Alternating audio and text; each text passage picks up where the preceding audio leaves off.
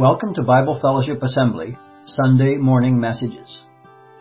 Today, Jim Melnick introduces our new series of messages on the book of Acts. And today also looking at Acts chapter 1, verses 1 through 11. And now, here's Jim.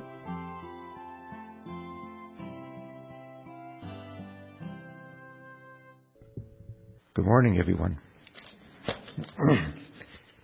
And happy Easter to all of you. I can say this, even though it might be a week late, because Carol and I were out of town visiting family last week, so I can say a belated happy Easter, but I can also say an on-time happy Easter, because as a Ukrainian, this is the weekend of the Orthodox calendar that Ukrainians celebrate Easter. So it was great growing up. We had 2 Christmases, but I can never convince my dad that we should have 2 days of presents. He kept saying, good luck with that one, son. But this morning we begin a new study in the book of Acts. As an introduction to Acts, I want to look briefly at those 5 W questions. Who, what, when, where, and why. Who wrote the book of Acts? What was it about? What is it about? When was it written? Where did the events take place? And probably most importantly, why do we have the book of Acts? As part of the introduction, I'm also going to be looking at the first 11 verses in chapter 1. Well, let's take a brief journey through the book of Acts, and it will be brief. It's a large book with a lot of action, and we have to travel close to light speed just to touch on some of the contents within the next few minutes. But Acts is a book about the formation of the early church under the covenant of grace that Jesus came to introduce the world to. It reads like a well-written history. It follows a logical plan, it includes fascinating details, and it focuses on dramatic events versus the mundane routine of everyday life. But that's not to say that this is just a historical document. Not only in the book of Acts do we see where we came from as a church, but as we look at the interaction between the apostles and the Holy Spirit, we can see what our role is in the church today. It's in the book of Acts that we first have the various names by which Christians were called.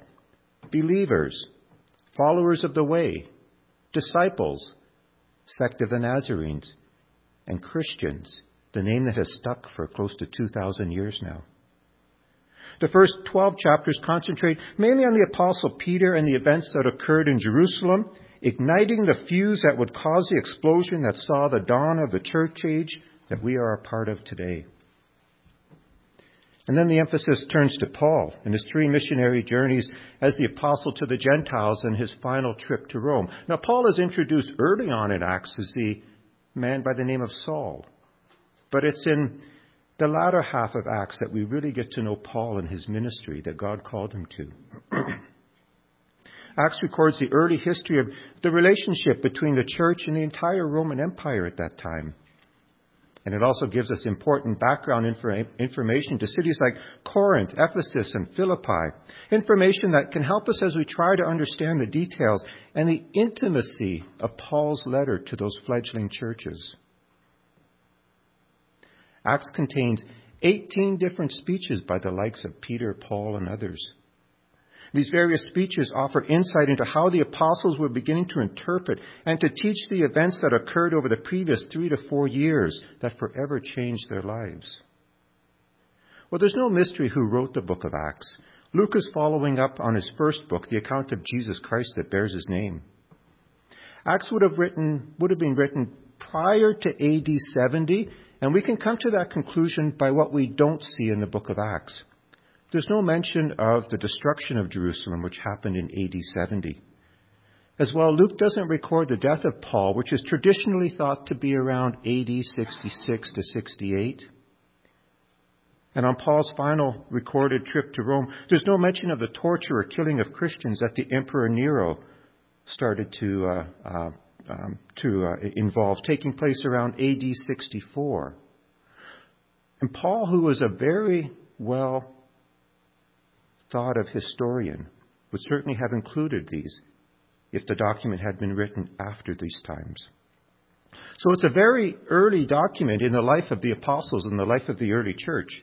And it's also a hugely important document in our understanding of the church today as well. To understand just how important the book of Acts is to us today, imagine trying to read the New Testament without the book of Acts. You've just finished reading the first four Gospels, Matthew, Mark, Luke, and John, and the account of Jesus Christ, his ministry here on earth. And at the end of these four Gospels, Jesus ascends back into heaven with his Father. Well, without the book of Acts, the next book in the New Testament would be Romans, which starts off with Paul, a servant of Christ Jesus, called to be an apostle and set apart for the gospel of God. Oh, wait a minute here. Who's Paul? How did we get from Jerusalem to Rome? And why is he talking about this group of people in Rome who it says are loved by God and called to be saints? It's a very important connecting, linking book for us to have in the New Testament. The apostles who after Jesus was arrested and crucified scattered. And now in Acts we see a profound change in this group of men as they were being equipped by God's Spirit to carry out the mission of spreading the covenant of salvation by grace. The careful recording of Luke of the zeal of these disciples who were with Jesus, who were taught by Jesus, and who are now commissioned by Jesus is a significant piece of evidence to the authenticity of the inspired writings that the Bible is compiled of. We've just come through Remembrance Day, Good Friday. We've just come through the celebration of Easter. Mark Daguerre touched on this last Sunday in his Easter message. If the resurrection had not occurred, these disciples who were there and who were eyewitnesses to the crucifixion would in no way have had the motivation or the strength to go the distance. And for most of them, the distance was martyrdom. They gained nothing personally from a worldly perspective for what they were doing. None of them gained any monetary wealth. They gained no fame, although they were considered infamous by the Jewish leadership in Jerusalem. And they amassed no profitable relationships to garnish favors from. These disciples whom Jesus called his apostles would have been absolute fools to do what they did if, in fact, Christ had not risen from the grave. Why would anybody perpetuate a lie? Why would any of them face persecution, torture, imprisonment, or death if they knew Jesus was not alive? No reason at all, unless their newfound boldness was a result of being eyewitnesses not to just the crucifixion, but to the resurrection of Jesus Christ as well. And it wasn't just the apostles named in Acts who were witnesses to Jesus being alive. Paul, in his letter to the Corinthians, wrote that Jesus appeared to more than 500 of his followers besides the apostles, many of whom were still alive at the time of Paul writing that letter. If this was all a lie or a myth, it would have been brought out for what it was. And indeed, it was brought out for what it was, the truth of the resurrection of Jesus Christ. And not just the truth, but the profound impact it had on all of these men as the early church age began. But Acts doesn't just cover the beginnings of the church age in Jerusalem. God had a much more ambitious plan than that. And that's where the Apostle Paul comes onto the scene. Part of Luke's investigation in compiling not only the Gospel of Luke, but also Acts came from him interviewing people who were present and who were witnesses to what he wrote about. But here in Acts, Luke himself becomes a part of the story. You can read places where Luke says, "We went here, we went there." We see this happening once Paul comes on the scene. Paul was an apostle that is someone chosen by Jesus, and he was chosen in the most extraordinary way. In 1 Corinthians 15, verse 8, Paul, in recounting all those whom Jesus appeared to before his ascension, states, "Then he appeared to James, then to all the apostles, and last of all he appeared to me also as to one abnormally born. For I am the least of the apostles and do not even deserve to be called an apostle, because I persecuted the church of God." Why would God pick someone like Paul? I mean, come on. Of all the men, leaders, disciples, followers he had, why choose Paul? This man had so much zeal to persecute the early followers of Christ that he volunteered to go on the road and hunt them down. Or we could look at Paul's qualifications that helped him when he changed from being a persecutor of Christians to promoter of Christ. He had a formal Jewish teaching under the likes of Gamaliel that would have allowed him audiences within Jewish synagogues. He also spoke Greek, which as a missionary to the Gentiles was vital. He had a Jewish heritage and Roman citizenship, which played out to his advantage in his travels. Even with all that going for him, surely God could have found someone other than Paul. I can't help but wonder if this is another example of God looking at the heart when man looks at the outside. Do you remember when God sent the prophet Samuel to anoint David as the next king of Israel? Samuel was all set to anoint Eliab, son of Jesse, as the next king of Israel. But God said to the prophet in 1 Samuel 16:7, "Do not consider his appearance or his height, for I have rejected him. The Lord does not look at the things man looks at. Man looks at the outward appearance, but the Lord looks at the heart." God chose Paul for his heart. Paul persecuted the early Christians because he thought he was following God. He thought he was doing what God wanted him to do. I believe it's very possible that God knew he just had to redirect Paul's zeal. And that's just what he did on the road to Damascus. And what a remarkable transformation that was. It must have been exciting for Luke to not just be along for the ride, such as an observer is embedded within a military unit. Although there's no indication that Luke was ever considered to be an apostle, I believe he was more than just an observer on Paul's missionary journeys. I believe he would have become a very close friend to Paul, and we can see the evidence in that as we read about the closeness that he had with Paul. And travel they did. The book of Acts records over 50 places that Paul visited. Places like Amphipolis, Neapolis, Nicopolis, Hierapolis, Chios, Salamis, Ptolemy, Antipatris, Tarsus, Ephesus, Miletus, Cnidus, Damascus, Samos, Cyprus, Rhodes, Asoph, Athens, Attalia, Berea, Cenchreae, Claudia, Kos, Sidon, Rome, Salome, Samothrace, Derbe. I'm just halfway there yet. Derbe, Lycia, Lystra, Philippi, Puteoli, Apollonia, Thessalonica, Three Taverns, Fair Havens, Troas, Tyre, Myra, Caesarea, Jerusalem, Iconium, Rhegium, Antioch, Corinth, Syracuse, Cilicia, Malta, Mytilene, Paphos, Patra, Perga. I mean, if there had been a travel rewards card at that time, this guy would have maxed out his benefits. There's a song that was written by an Australian cowboy, if you can believe it. It was made more famous in North America by Hank Snow and the likes of Johnny Cash, and it's titled, "I've Been Everywhere, Man." This is a wonderful song to listen to if you've never heard it before. And I can just imagine if Johnny Cash and Hank Snow had lived in the time of Paul, the three of them could have collaborated on this song and just reworked the lyrics a little bit to talk about all the places that Paul's been. Only they would have changed the name from "I've Been Everywhere, Man" to "I've Preached Everywhere, Man." I briefly considered doing that, changing the lyrics and singing the song for you, but I love you guys too much to put you through that torture.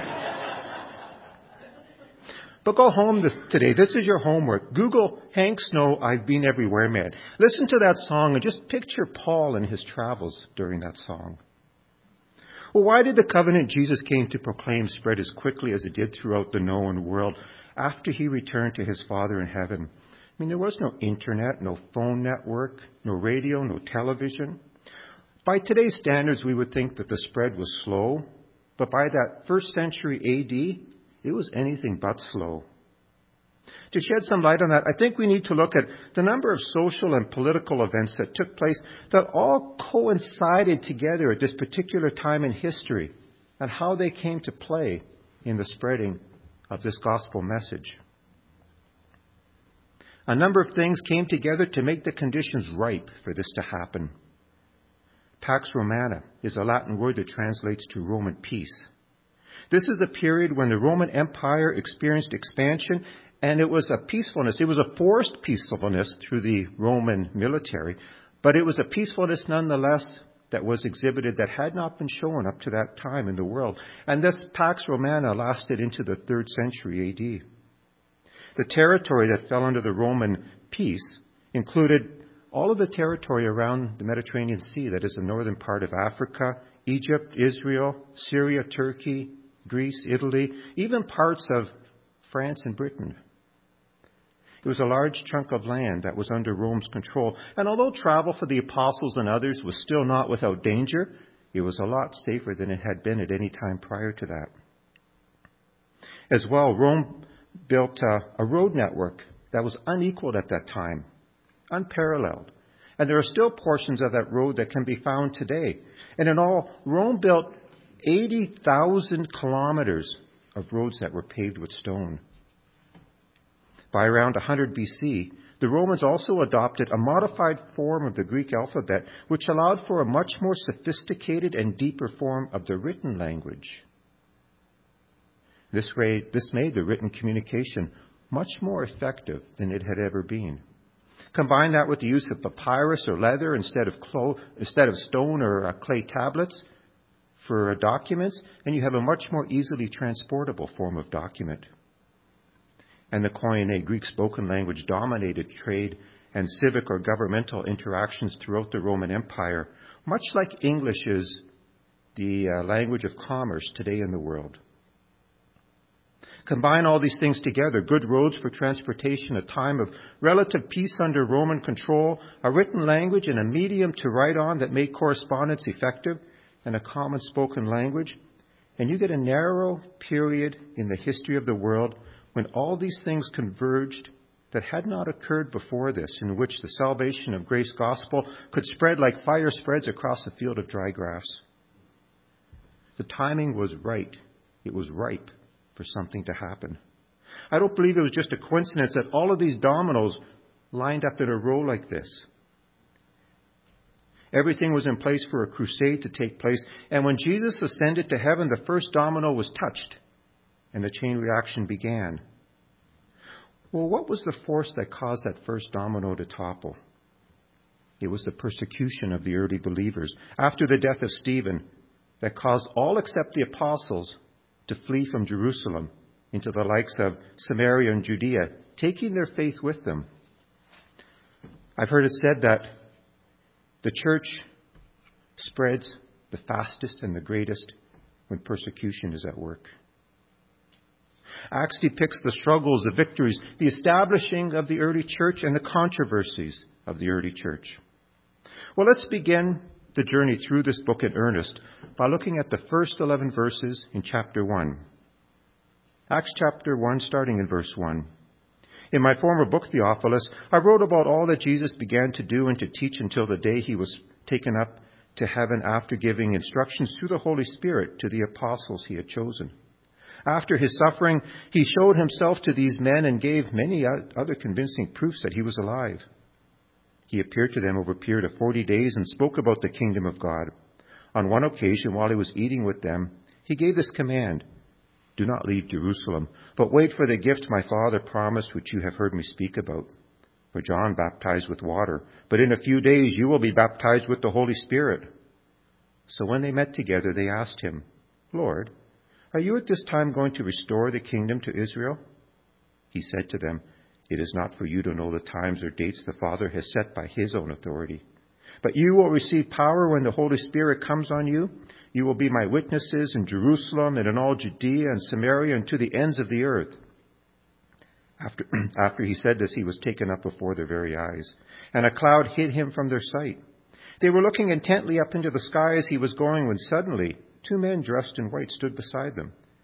"Men of Galilee," they said, "why do you stand here looking into the sky? The same Jesus who has been taken from you into heaven will come back the same way you have seen him go into heaven." Luke starts off in chapter 1 with an introduction to his writing to a man named Theophilus. Now, this is in all likelihood the same Theophilus that Luke introduced his account of the life of Jesus to in the gospel that bears his name. Luke doesn't explain who Theophilus is, but then again, why should he? Obviously, these 2 men were well known to each other. There was no need for an introduction. In Luke chapter 1, verses 1 to 4, it reads, "Many have undertaken to draw up an account of the things that have been fulfilled among us, just as they were handed down to us by those who from the first were eyewitnesses and servants of the word. Therefore, since I myself have carefully investigated everything from the beginning, it seemed good also to me to write an orderly account to you, most excellent Theophilus, so that you may know the certainty of the things that you have been taught. By all appearance, the book of Acts is the next installment of Luke's account to Theophilus of the events that he was learning about that was changing the life of the world around him. These first 11 verses in Acts are a recap of the end of the Gospel of Luke. The book of Luke ends with Jesus appearing to many of his disciples to encourage them and to dispel any rumors or doubts that they had about his resurrection. As well, Jesus gave them instructions to wait in Jerusalem until, as Luke put it, they would be clothed with power from on high. It's interesting here that after Jesus' resurrection, he only appeared to his followers during the days prior to his ascension to heaven. No longer was he involved with the task of authenticating himself before all of Israel as the Christ or the Messiah. His last days on earth after his resurrection were all about preparing his disciples for their new role as missionaries to, first of all, Jerusalem, then Judea and Samaria, and finally to the ends of the earth. And then Jesus departs from them in a most miraculous way. After he said this, he was taken up before their very eyes, and a cloud hid him from their sight. They were looking intently up into the sky as he was going, when suddenly 2 men dressed in white stood beside him. Men of Galilee, they said, why do you stand here looking into the sky? The same Jesus who has been taken from you into heaven will come back to you the same way you have seen him go into heaven. I can just picture these angels all of a sudden standing in the midst of the disciples, looking up into heaven with the disciples, looking back at the disciples, back up into heaven again, back at the disciples, finally saying, what are you guys looking at? Jesus is returning someday, and that return will be unmistakable and just as miraculous. He's not going to be some parachutist coming down through the clouds. My first job that I had as a pilot was flying the plane at the local skydiving club. And I'll never forget the one story that one of the parachutists told me about. When one day one of them got out just a little bit too far away from the airport. And on his way down, he knew he wasn't going to make it back to the airport, so he had to find another landing spot. Well, there was this big open field behind a Baptist church that was located right next to the airport, so that's what he aimed for.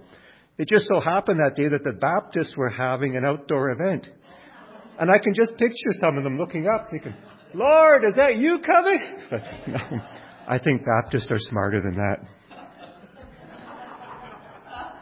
What are you laughing at? You don't believe me? They are smart people. When Jesus was with them in those final days, he told his disciples, who he had chosen to be his apostles, do not leave Jerusalem, but wait for the gift my Father promised, which you have heard me speak about. For John baptized with water, but in a few days you will be baptized with the Holy Spirit. The Holy Spirit played a very prominent role in the life of the early church, and he does so in the life of the church today as well. Luke mentions the Holy Spirit 57 times in the book of Acts. Some have even suggested that the title of this book should actually be called The Acts of the Holy Spirit. It doesn't take very long before we see the power of the Holy Spirit at work in chapter 2. And his influence and power is evident throughout the early church. J.B. Phillips, an author who lived in the 20th century, had this to say about the portrait of the early church. The sick are not merely prayed about, they are healed, often suddenly and dramatically. Human nature is changed. The fresh air of heaven blows gustily through these pages. I love that description of the Holy Spirit. The fresh air of heaven blows gustily through these pages. The power of God was at work in the early church through the Holy Spirit. Luke recorded how the Holy Spirit gave the ability for the apostles to speak in tongues, which was literally the different languages, the different national languages of all of those around them, so that they could hear the message of the gospel in their own native tongue. Or how God's Holy Spirit empowered Stephen to address a much more learned audience. The Holy Spirit directed and guided the early church in every way. The early missionaries like Peter, Philip, Paul, John, and others were led by the Holy Spirit in all aspects of their work. Just like there was no set ways when Jesus walked this earth that he used to heal people, the Holy Spirit came upon or entered or was received by the followers of Jesus Christ at different times and in different ways. At Pentecost, the Holy Spirit came upon the group gathered suddenly in a room, without warning, but in a clearly unmistakable way. At times, the apostles would ask a group of believers in Jesus Christ, "Have you received the Holy Spirit?" And when the people said, "We don't even know who he is," Paul placed his hands on them, and they received the Holy Spirit. Other times, the Holy Spirit came upon the people without warning while the apostles were speaking with them. The Holy Spirit came upon people, as Luke wrote about it, before they were baptized, after they were baptized, and in some cases, as in Samaria, quite a while after they were baptized. For these Samaritan followers of Jesus, it took a visit from Peter and John after Philip had evangelized and baptized many of them before they actually received the Holy Spirit. Not having that predictability means nobody could mistakenly believe that the apostles had any control over the Holy Spirit. Now, Simon the sorcerer was someone who had offered money to Peter and John, thinking that they did indeed have control over the Holy Spirit, and he offered them money to buy that power from them. But that was not theirs to give. As part of the Trinity, the Holy Spirit empowers many, but is controlled by no human. As we work through this book, the speakers who are assigned these various passages are going to have the opportunity to expand on this, and I really look forward to this as we go through this book. But a question arises, why didn't the Holy Spirit immediately indwell or fill people when they believed in Jesus Christ and became a follower of his? Such as Acts 8 and Acts 19 are very clear examples that it took a while for this to happen. Why did it take time in this case for the Holy Spirit to do this? As the message of Christ's gospel started to spread beyond Jerusalem, it would have been so much easier if the Holy Spirit had just entered these people as soon as they believed and to dwell within them. One explanation might be, and I use the word might here, one explanation might be that if new followers of Jesus had never heard of the Holy Spirit, like some had indicated, they would not have recognized this new roommate within them, or perhaps they could have been confused by his presence. It's also possible that perhaps they could have even mistaken the Holy Spirit within them as an unclean or an evil spirit if they knew nothing about him. We have to remember the early church didn't have the Bible that we have today to help us to understand. They needed someone to come and teach them. But when the apostles arrived, they could explain and teach the people about the Holy Spirit and his role in their life. So from a logical standpoint, it wouldn't make sense if the Holy Spirit would wait to be received by the followers until they understood who he is. I'm not saying this is the reason, but it would make sense if in fact it was the reason. Another explanation revolves around the two definitions of how the Holy Spirit works in our life.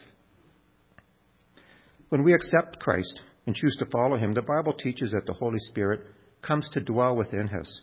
We become his temple, a holy temple for him to abide in. But we can also be filled with the Holy Spirit at times in our lives. Stephen was in Acts 6 and 7, when he debated through the wisdom of the Holy Spirit against those who opposed the message of Christ. And he was given a glimpse of heaven just before he was stoned. This filling of the Holy Spirit empowers people to be used by God in the work of advancing his kingdom. This filling of the Holy Spirit does not occur in every believer the same way, or even perpetually in those believers for whom it occurs. But we are given examples in the book of Acts of how God's Spirit was able to use the willing people to spread the gospel throughout Jerusalem, Judea, Samaria, and the rest of the world.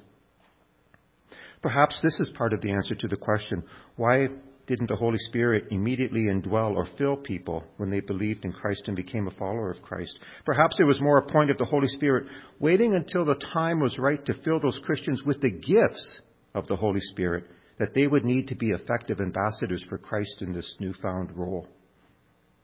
One caution that I believe needs to be made here is not to assume that the Holy Spirit is going to work through everyone in the same way who puts their faith and trust in Christ. What I mean by that is we're given a look and a glimpse into the lives of the apostles of the early church as it grew and how the Holy Spirit worked through them to see it grow. But we're not given a look into how the Holy Spirit worked in and through the lives of all of the people. For some, we are simply told they received the Holy Spirit. It'd be a mistake to assume that the Holy Spirit works the same way through all people and in all people to advance his kingdom when we come to faith in Christ. For example, Paul taught the Corinthians about the gift of speaking in tongues and the cautions of the use around it. In today's church age, I've only heard one relatively recent occurrence of this actually happening. There's a story that I heard of a pastor in Winnipeg who at the close of his message was praying, and all of a sudden he realized he couldn't understand what he was saying. He was speaking in a language that he didn't know. And he was perplexed until after the service, some Inuit visitors who had come down from the Arctic and were visitors at his church to take in the service came up to him and thanked him for praying in their native tongue. The only thing was, this pastor could not speak Inuktitut. This is a rare example, I think, that we see today sometimes of how the Holy Spirit can still work through someone to reach another group of listeners in their own language. But it's not as common of an occurrence, I think, as perhaps it was in the early days of the church. God's Holy Spirit will use Christians if we allow Him in whatever way He deems best. If that's speaking in tongues, so be it. If it's through teaching His Word, so be it. If it's through wisdom and leadership, so be it. Whatever it may be, the best advice I can give is don't get caught up in trying to dictate to God how He should use you, but rather open yourself up to His leading and see how He'll take you along the path for the plan that He has worked out for you already. And I look forward to the journey that God's Holy Spirit will be taking us on in the coming weeks as we travel along with the likes of Peter, Philip, John, Paul, Luke, and others as they recount their adventures that they had in the life of the early church. Heavenly Father, we do come before you this morning in full recognition that we have no power at all to see your gospel advance. We are merely the messengers. We are merely the people that you have chosen to say the words of how you love people, how you want to interact with people, how you want to be a part of their lives, how you warn people. The warning of what will happen to those who turn their face away from you and never accept you. Lord, we are your ambassadors and your messengers. And I pray that we would always come before you in all humility, knowing that it is not through our power that people are saved, but is through the work of your gospel, through the leading of your Holy Spirit, and through the grace of your Father, who put this plan in action so long ago, not for his benefit, but for ours. Lord, we love you. We worship you and adore you. And I pray that our service has been a blessing to you, and that our prayers, our words, and our singing have been a sweet fragrance to you. And I pray for these things in your name. Amen. Thank you for listening. Come back next week for the next Sunday morning message from Bible Fellowship Assembly. Visit us on the web at bfa.church, where you will find our physical address and contact information. We'd love to see you if you are in the Timmins area, or drop us a line at info@bfa.church. Until next time.